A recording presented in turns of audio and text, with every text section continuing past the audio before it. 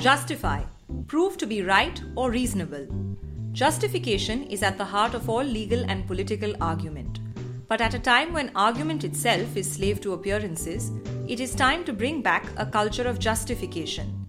Justify, a podcast on law and politics in India from the Vidhi Center for Legal Policy, hosted by Orgho Sengupta. Hello, everyone. In today's episode, we'll be discussing political violence in India, both its stormy history as well as its rather turbulent present. We'll explore the almost organic interface of violence with elections. We've just had 5 elections in 5 states in India, and several of these elections were fought on law and order issues, the promise to end violence. But how far are we getting in that quest? India's political landscape, as you all know, is no stranger to violence. One need only recall the history of Punjab and its unique relationship with insurgency, which prompted the original TADA Act, the Terrorist and Disruptive Activities Prevention Act. Its progeny, of course, have multiplied since then. There is also Uttar Pradesh with increasing incidents of communal and caste-based violence, with the government sometimes a participant and sometimes an enforcer. And lest I forget, West Bengal, where electoral violence is endemic, and there's been this horrific killing of 8 people in Birbhum district recently to just show where we are in 21st century India. I'm pleased and delighted to introduce my friend and professor of history at the University of Cambridge, Shruti Kapila. Shruti is the author of the pioneering work, Violent Fraternity, Political Thought in the Global Age. And I'm delighted to have her today to discuss issues of political violence and also her great book. Oh, thank you. Thank you so much, Orgho. It's always a pleasure to be in conversation with you, with Vidhi, which has been a kind of, great context for me to learn about emerging debates in law and politics in India. So a total pleasure. Thanks very much, Shruti. And before we dive into a discussion of the book, I thought for our audience, it would be useful if I gave a very, very short summary. In her book, Shruti analyzes modern Indian history from the first rebellion of 1857 to independence in 1947, and the many political figures in 19th and 20th century India. The book frames Indian history through the lens of ideas and the power of ideas as objects of political innovation and transformation. It's a remarkable book, and having read it as a lawyer, I think it has many insights on various issues as well as various personalities, including a very original take on the Constitution, which we will come to. Praising Violent Fraternity, Thomas Blom Hansen, the author of an equally remarkable book, The Law of Force, has prettily captured some of Shruti's arguments. Antagonism between Hindus and Muslims that culminated in partition was foundational to Indian political life. And the Indian Constitution was a direct response to this enduring crisis of violence. As Shruti argues, this was not just partition violence, as we think of it usually, it was India's civil war. So Shruti, first, on the title, the word violence and the word fraternity don't ordinarily sit well together. There's a conflation there. Because fraternity implies a kind of brotherhood, violence implies a kind of enmity. Why have you used this title? Well, thank you. It's a paradox, and it's a deliberate paradox, because one of the claims of the book is that any politics, whether in the West, any politics, is dependent on the idea of antagonism or opposition or even enmity. And I was quite struck that in India, in contrast to Europe, so if you look at even most recently with the Jewish question in the mid-20th century, very catastrophic violence, the idea of the foreigner, or more recently, the immigrant, the refugee, the idea of the foreigner, the external, has always occupied that place of the political enemy for. And India, it's the opposite. It's the intimate brother. And, this is why the Gita is so instructive and becomes so paradigmatic for our political thinkers. It's the intimate brother, it's the kin, it's the neighbor. And I'll just give you one contrasting example since you began with the mutiny. So in the Indian mutiny of 1857, which actually takes the British 2 years to quell, and, it's the largest violence the British will see in the 19th century outside of Crimea. So it's a really violent moment. It's not something that just happens in a few kasbahs in UP. It's actually quite widespread and pretty violent. Indians kill British men, women, and children in large numbers. We've all seen Janoon, you can sort of remember from that, how much as it were the British domestic fabric got, became part of the violence. And 90 years later, the British are singularly spared when you have the moment of decolonization, freedom, or partition, however you want to name that time. And I was struck by that. So what happened? And the answer lies in actually India's first failed movement of mass mobilization, the Swadeshi movement of 1905-08, when Indian leaders actually realized that the British state, though small, is incredibly powerful and will now need a completely different political vocabulary to mount a challenge. So it's not So simply... that leads to the question, sorry to interrupt you, but that leads to the question, so is India a fraternity at all? Well, yes, I mean, fraternity is given. This is precisely the point. Hindus and Muslims have been fraternal, have lived for centuries together, and so of course for Ambedkar, the problem is precisely that India is non-fraternal. And for him, the non-fraternal aspect is in the caste system because caste demands separation. And so he's saying, like, how do you make India into a democratic brotherhood? Because there is this fission, separation at the heart of the caste system. And he would actually therefore triangulate reservations as we understand it today, or the recognition of the Dalit as at the center of India's affirmative action with the partition question, with the Hindu. That's right. That's right. And I just want to continue with this line of thought, because when I was reading the book, it struck me that most of its chapters, whether it deals with Ambedkar, who thinks that India is not a fraternity because it's defined by caste, which is based on division, whether it's Savarkar, who obviously sees the Muslim as someone who doesn't have his Punya Bhumi in India, so doesn't really belong here into this fraternity of Hindus, as he thinks of the country, and Hindus is widely defined as including other Indic religions as well in his conceptualization. So it seems to me that India's always had this history of violence, but never really a history of fraternity. Would that be an accurate description? Well, that's a very interesting way to put it. I would actually go the opposite. I would say that India has been a fraternity, is a given brotherhood. Look, people live cheek by jowl with a huge amount of distinction, a huge amount of all kinds of inequality. So it's a dense fabric. It's a dense social fabric, despite it, including its, so the difference, if I may be allowed to make a kind of historic comparison between Europe and India, is that actually all kind of passages into modern statecraft, like for the constitution in Britain too, they have a parliamentary representation, have gone through the trajectory of civil war. So, we all have read Hilary Mantel. I mean, all of that is actually about religious civil wars at the heart of Catholicism and Protestantism in Britain, which then wreaks violence, and out of which you produce Thomas Hobbes, who's the theorist of the modern state meaning that the state will be the rightful holder and prosecutor of violence, right? And up to till date, this is the story. Now in India, this is not to say that the Mughals were great. In India, the same or just simply peaceful, but it is a striking parallel that India did not have religious wars in the early modern period. And in a way, civil war, it takes place in 1947 in between Hindus and Muslims at the moment of partition. And partly the question of violence, it's not just about fraternity. The question is that violence is decoupled from the state in India. This is the most significant innovation of India's anti-colonial thinkers, Gandhi in the non-violent register, Tilak in the violent register, to actually say that, violence is something that we individuals possess. It is a capacity that you and I have. It is not something that the state can abstract and take, which of course it has taken and depoliticized Indians. And this, in a way, is at the heart of the sedition debates in India. Tilak's case.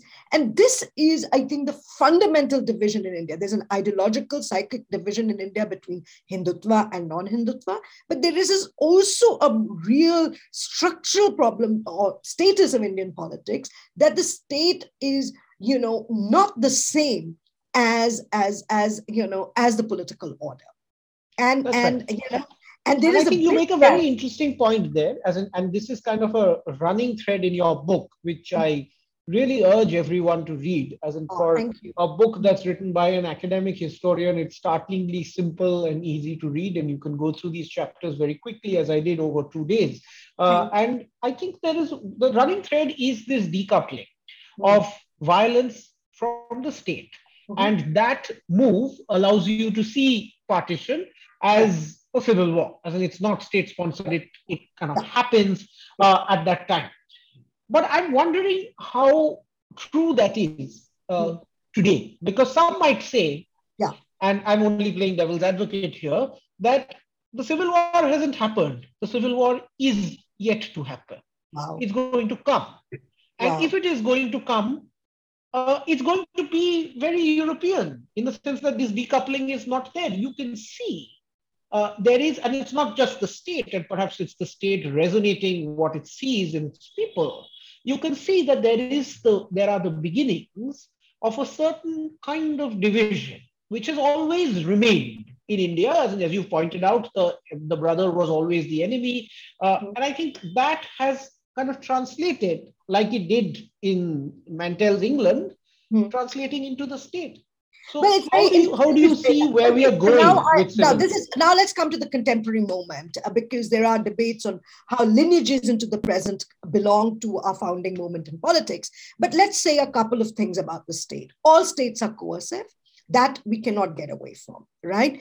But the thing is that most states, and this is where the story of the Indian state is slightly different from the Western one, that the modern state was external. When the appearance of the modern state came with the censuses and the like with the colonial state, it was external to Indian society. It sat on top. It was a superficial but very powerful body. Now, in post-independence, I was just having this debate with colleagues last night at dinner, as it happens, over a high table, precisely over this issue about the state and in India. And you could say that perhaps the Nehruvian generation was also quite, in a way, had a kind of sense of noble obligation to improve Indian society and bring it in line to a different kind of, where this, it had to come in line with certain, let's say, enlightened values of the state. Now, that is not the case since India's multi-party democracy in the 80s. One could arguably say that in today's India, it's moving a lot like China, where the party and the state might become indistinguishable. So it might become a party state rather than necessarily a civil war. There may be people who fantasize about, large-scale violence in India or fear it. But I think that the trajectory of the Indian state is now precisely to close this gap between the political order and state power. And the mechanism for that is the BJP and the RSS. So it's more like a party state in India. Well, I think that's a possible trajectory that we could embark on, and certainly it's certainly within the realms of possibility. But I think there's another point which I was trying to make, which is the fact that perhaps not so much civil war, but as much as the centrality of political violence and the acceptability of political violence emanating from the state among society. So let me give you an example. When Yogi Adityanath came to power in 2017, he has said, and I quote, "Agar aparadh karenge to thok diye jayenge." As in, this is so for our listeners, as in, if you commit a crime, then you will be hit. Okay, thok can mean a variety of things, but let's translate it as hit. And this is something this is a popular plank, that maybe it's a failure of our justice system, but it's a very popular plank that this is a sarkar, and that a number of persons cutting across religious lines have said is a sarkar that is strong on law and order. It doesn't brook any dissension. It does not brook any crime. Crime rates in UP are down, and this is factual. They are down. Right? So it seems to me that there is an appetite for political violence emanating from the state. How do you see this development, even though it's kind of anecdotal? Okay, so no, I mean, 2 points. One, that since the 80s, certainly since a long decade of, you mentioned the insurgency and counterinsurgency in Punjab, but it was also the decade of riots. So when you had the plethora of, as it were, the kind of multiplication of armed constabularies, which were then seen to be part of the agents of riots that took place in UP, in Maharashtra, in Gujarat. It was a decade of riots and caste violence right from the late 70s on to up to the mid to late 80s. Post that, with the Ram Janmabhoomi, what you get, and therefore you get, as it were, my point being that the state machineries were always, particularly police, civic machineries, were always complicit in riots in India. And, commissions after commissions have, borne witness to that. Then you have, as it were, the second change in this kind of relationship between violence and politics, where violence becomes a form of mobilization, as we saw with the Ram Janmabhoomi movement. Wherever the chariot went, there were riots. And that then translated into political power, electoral power for the BJP. Bloom Hansen, but also Jaffalo have shown that, in their work. But now you have something else, because now you have, as it were, state capture, and this is the thing.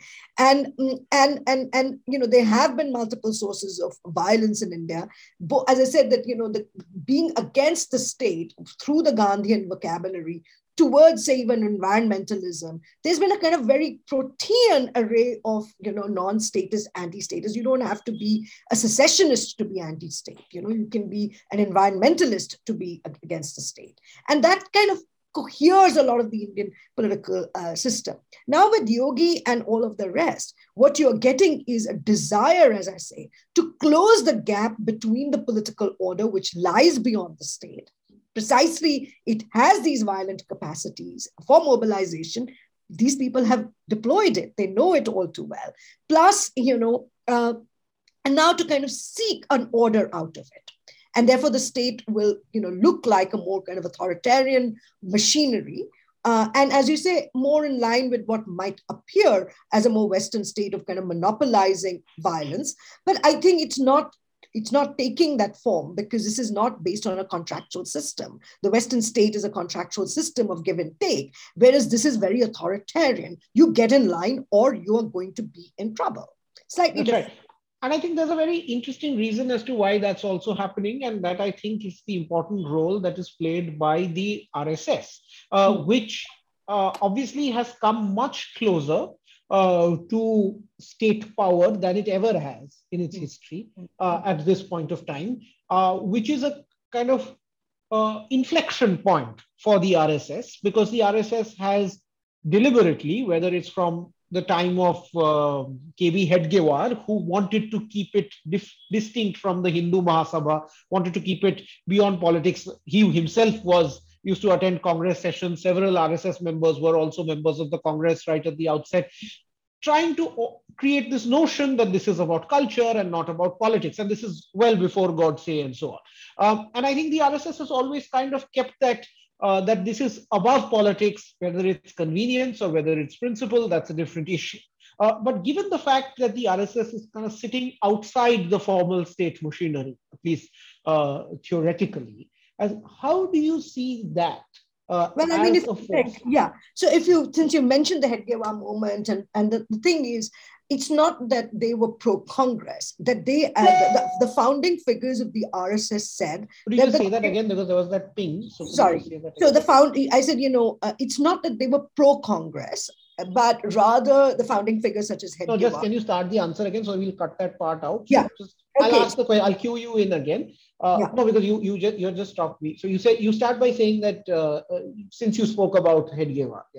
Since you spoke about Hedgewar and the founding moment of the RSS, I mean, it's not that these members were going to the Congress. Yes, there was a fair amount of overlap between Mahasabha and Congress, but the RSS was a very strict body of allegiance and of loyalty. And this was I have called it a kind of formative secret society, which offered a second world to the manifest world, right? Precisely because figures like Hedgewar thought that the political realm was inadequate. It was not a waiting room, it was a preparatory room for the creation of a new political fraternity in India, which has come to its fruition today in its near 100th year in it was founded in 1925, and 2025, it's going to be its centenary. So it wasn't that it was above politics. It always thought that the given political realm was inadequate and that it needed to prepare the young man anew for a new kind of political fraternity to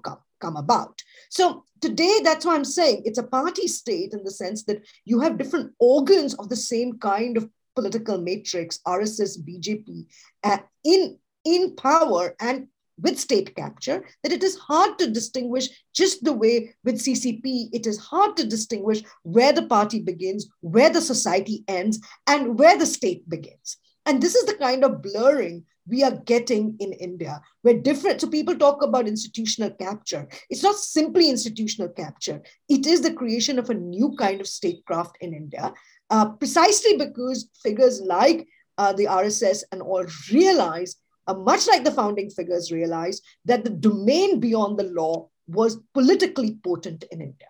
And that but I'd like to push back a little bit on this. I certainly agree with you of the fact that the RSS thought that the political domain was inadequate, as in whether that realization was well held or because of purely pragmatic considerations is a different issue. But as far as the BJP is concerned, and this conflation of party and state, I think there is something to be said about the fact that there are a number of different viewpoints that sit within the BJP today. That sometimes is portrayed as monolithic. It's easy to think of it that way, and that's kind of the meter in which public commentary tends to view the BJP. And while there has been a certain degree of movement towards a kind of one India, one X kind of thinking, but there are different shades of opinion that seem to exist within the BJP on a range of issues. So if we were to take one issue which kind of surprised many people, and by the BJP, I mean both the party itself as well as everyone whom we think of as sort of affiliated to the Sangh, if we take the issue of Section 377, which is the decriminalization of homosexuality. And at that point of time, it was very interesting because there was a sharp fissure down the middle in the BJP, with a set of members saying that this is against Indian culture, and a set of members saying that this is entire Indian culture has always had its Brihannalas, it has always had its Shikhandis, and this is something that we should accept. So do you think the BJP is as monolithic as it's been out to be, or is it just some intellectual laziness? No, it's not. And I will take a bigger issue than sexuality, though sexuality is an important issue. I will take the issue of religion. So someone like Savarkar is an atheist. So he is not simply anti-Muslim, he's actually anti-Buddhism as well. So it's not simply a kind of Indic tradition. His whole argument is that India lacks a political gravity precisely because, Ashoka became its greatest emperor and became non-violent. That's right. So I think that's an interesting aside that, in fact, if you read the first 30 pages of the Essentials of Hindutva, you'd think that the biggest enemy to India are the Buddhists. And for him it is the primary. For him, absolutely. It is the primary. It is a primary antagonism in India because it's, and in a way, he's also ventriloquizing, he's also speaking for the present, and Buddha stands and non-violence stands for Gandhi. It's very, very clear, Gandhi and, but also to some degree Ambedkar, because Ambedkar is also, so the issue in India, so in the BJP world is precisely whether it is a politicalness of Hinduism, of Hindu-ness, which is what, Savarkar is after. Savarkar is after a political Hindu-ness. He's not saying Hindutva to him is actually, as Shashi Tharoor and others have written, he's actually saying Hindu, it is not the realization of Hinduism. It has got nothing to do with religion. It's got everything to do with what a political Hindu might be. And whereas you have, as it were, the VHP and you have other kinds of figures who see BJP as a realization of political power of Hinduism. Very different. And this is a kind of contest you are seeing. It is a contest also between the BJP and the RSS, because the RSS has a very different kind of idea of what India should look like. Having said all of that, there is a kind of complete coherence to the project in terms of a Hindu first identity for India, for which then legal other social institutions can be manipulated and be made ready, which has been the task of the BJP, of the RSS. But above all, I think it's a culture of political culture based on obedience and loyalty. So it's not quite like a political party, other political parties, where there is there may be obedience, but this is a kind of, it is a kind of... We are on some slippery slope here. Yeah, but there is a kind of disciplined obedience to a leader. And that is the hierarchical notion of leadership, which has been inculcated in the RSS. I don't know. I just get a sense that certainly that might be the case with the RSS, but I think the BJP is sometimes not given enough credit of being more diverse than it is. And I think that is a bit of intellectual laziness. But as you rightly pointed out, as in there is a kind of larger project, and I think that's a great segue to talk about the Constitution, because a large part of your book deals with Ambedkar. And as you say, and as I've also felt, as in Ambedkar's often and kind of very paradoxically now become the holy cow, right? As you see that everyone's appropriating Ambedkar. From the left to the right, I think even the communists who really didn't have the time of day for him at that point of time. So now, as far as Ambedkar is concerned, Ambedkar, of course, has thought about violence and fraternity more than some of the other figures that you've talked about in your book, and sort of more deeply, in a more academic kind of way, with a certain sophistication that perhaps is lacking among some others. But as far as the primary point is concerned, as it seems that for him, the Constitution was the testament to the kind of fraternity that he hoped that India would one day become. Now, this Constitution was supposed to become some kind of umbrella document, which is home for disparate faiths, classes, creeds, religions to interact as citizens. So we really didn't, in the Constitution, we took India as the way it was, didn't try to change it in any significant way, but instead hoped that now with Indian institutions, with self-rule, we are going to get to a better place with kind of a constitution that is similar to the Government of India Act 1935. So what is your view on how Ambedkar saw fraternity, and where do you see the constitutional project 75 years later? Okay. I'll be very quick, but it will relate to the theme of violence. So I have not interpreted Ambedkar as the great rights thinker, the giver of rights to India, but someone who is really a much harder thinker than that, in the sense he said, where does violence come from in India? He's saying, well, violence is what has organized caste. Caste is basically a violent institution. It is so violent that it doesn't even need to display its violence. His point is very similar to the other figures of the Indian age, which is that it is something in ourselves. It is immanent. It is not something that is out there, which we can manage or negotiate. His problem is post the Pune Pact that he cannot and has never depended on the kind of goodwill, if you will, of the upper caste to share power with the lower caste. And he's saying, now that's not going to happen. Gandhi may want internal reform and maybe the more durable way to kind of get out of caste. But the problem with caste is that these people are not going to share power. It is going to be. So the only way you can do it is that this is a kind of hidden civil war in India's society, is to actually pitch different castes in opposition to each other through reservation so that there can be competition between groups. So this is, in a way, a non-violent solution to the violence of caste. And this is actually borne out in the multi-party democracy of India, that barring the BJP, all the parties that came up are caste parties. Multiple party systems in India have been caste parties. And that is how, as it were, political contestation has taken place in a democracy in India. So I think the centerpiece of the Indian Constitution, over and above, is the caste question. And in a way, you could say, if you want to, I don't want to be too controversial, but in my view, a mistake was made in the founding document because no political rights, I'm not talking separate electorates, were reserved for religious minorities. And which is therefore allowed for the trammeling. So, you kind of resurrected the caste question, which was required, which of course, meant that India could have a kind of agonism of castes. Different castes could kind of struggle for political power. But somehow Pakistan was seen to be the end point of political rights for Muslims, which actually was a catastrophic error for the Indian Republic because most Muslims did not move. So Indian Muslims were actually, have paid the cost in a way for the Indian Constitution. Yeah, and it allowed this kind of division to remain outside the system as in society rather than be That's channeled right, and in the therefore way you can have a majoritarian past. politics. That is why you can Absolutely. have That's what allows the fertile ground for a majoritarian politics. Absolutely. As in, so I think the hope was in the other direction that by not talking about it, as in it will go away. But I think what has happened, whether with religion, is that certainly it hasn't gone away.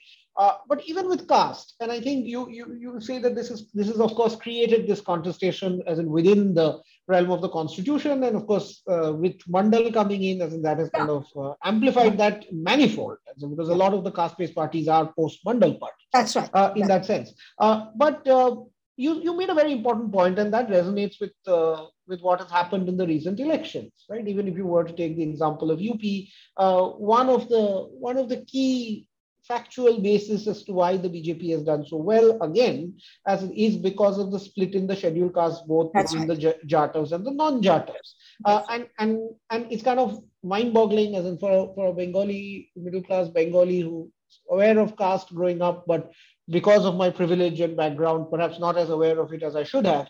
It's mind-boggling to see the kinds of distinctions and the kinds of identity politics that are necessary in order to win elections in India. And the BJP is obviously, despite its larger project, as it is very much playing that game better than anybody else. Now, so how do you see this effort of creating this mutual antagonism within the political sphere through affirmative action? How do you see it is in having achieved its no, I mean, objectives? I think in a way. Or do you think just it's too early to judge because caste no, is I don't say that. I think old? Not at all. I think the rules of the game were set, and by Ambedkar in this manner, and for good reason. I'm not saying there were no good reasons, but I think you can take the contrasting example. There were many reasons why the Congress lost the Punjab election, but it is interesting that the sitting Dalit chief minister could not, as it were, articulate a Dalit identity, given the fact that, more than a third of Punjab is Dalit, that the largest Dalit population by percentage in any state is in Punjab. But then there is this idea that the Sikhs don't have caste. So, there's also a squeamishness around that issue in a way that there is not that squeamishness in UP.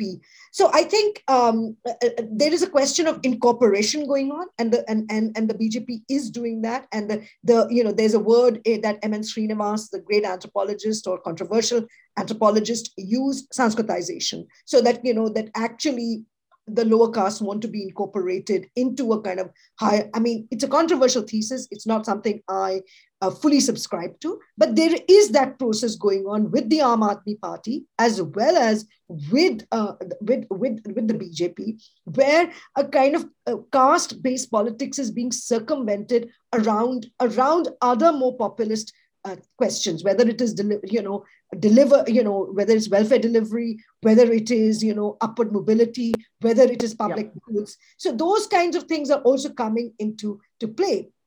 Having said that, there is also the problem is not that the BJP got these votes. The problem is that the BSP gave up on its political role, and that vacuum is not going to just remain.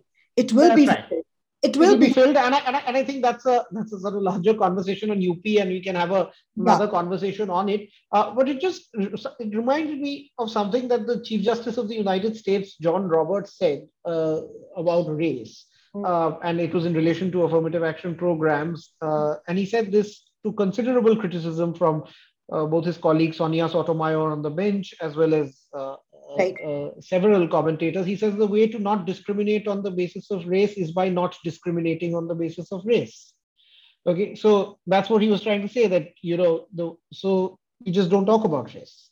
So it's basically. I don't think. I mean, so I'm not of that. So basically, if you were to hold that kind of view, which is what seems to have happened for religion in some sense, and not for caste in India, is that we said, okay, with the Pakistan question, the Muslim question has gone. And so we don't need to talk about it anymore. Do you think that had we done the same with the caste question, where would we have been today? No, I think there was no way out. This question had to be addressed. And I think this is both Ambedkar's triumph his triumph is not actually the constitution per se, and its forward-looking social doctrine, but the triumph is that the recognition of the Dalit founds the idea of national citizenship. The national citizen, because his argument is what is common to India. What is common to India from every village to across villages is the caste question and the Dalit question. So it's not about the OBCs and the myriad distinctions. He's actually saying the untouchable, the Dalit, is what unifies India, because it is a common thread across states, across linguistic barriers, and the like. So I think that was important, was required, and I don't think that job is done. I mean, the thing about India's inequality is that it's nowhere near that. Fine and said you had 70 years of reservation, but as a result, it is also not. I'm now not saying anything very new, but it is also not a coincidence that the BJP rises to electoral power after Mandal. So it, in a way, it is also a beneficiary, a perverse beneficiary, because it is a consolidation. Well, because every action has an equal and opposite reaction. No, but it's more than that. It gives incites the occasion for upper caste consolidation. Consolidation, absolutely. And I think that upper caste consolidation was done so successfully that then it allowed for further consolidation of different kinds, which is what the BJP is playing. And certainly, therefore, the OBC became the floater voter of India. But exactly. Even that is kind of changing, as you know, because a lot of the OBC parties are part of the NDA alliance, or the OBCs are also beginning to vote, barring in UP and a couple of other places, are also voting for the BJP, because the BJP is trying to create a new political settlement of India. And it is an aggressive political settlement of India, which which is taking all sorts of forms, from the kind of reshaping perhaps of the constitution to federalism, but above all the new compact, as I said, between the citizen and the state. And I think that's a great moment to leave it. I think this new political settlement is beautifully and succinctly captures where we are, because there is a feeling that exists currently that the BJP is firmly in charge without there being anything effective, either in terms of ideas or in terms of political will that exists. And I think what the shape this new political settlement takes is very interesting. We could go in many directions with this, some more hopeful and some less so. But I think to understand the directions it would take, we need to look at our history. And I think Shruti's book does a wonderful job of looking at India's history from 1857 to 1947, a very instructive period to what is happening at the time, at this time. So thank you very much, Shruti, for this conversation and also writing this wonderful book. I once again encourage everyone to pick up this book. It will very much be worth your time. Thanks, Shruti. Time for Clatter, our legal quiz that's a bit tougher than Clat. Clearly, last week's question was a googly for several of you. Several answers came in, but no right ones.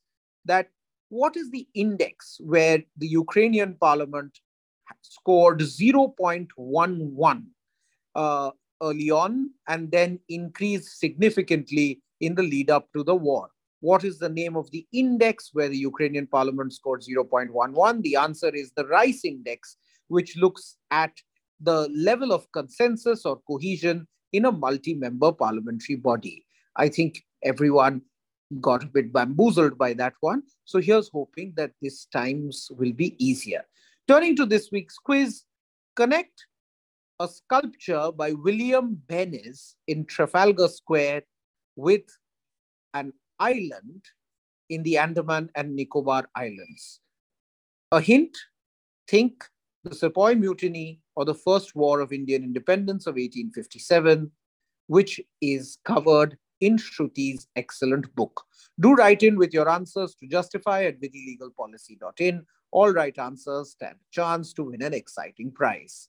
And since we spoke about violence, and violence in India is synonymous with many people, but noble violence in India is synonymous with Bhagat Singh. So here is one of my favorites, Sarfaroshi Ki Tamanna. Enjoy the song, Arjun.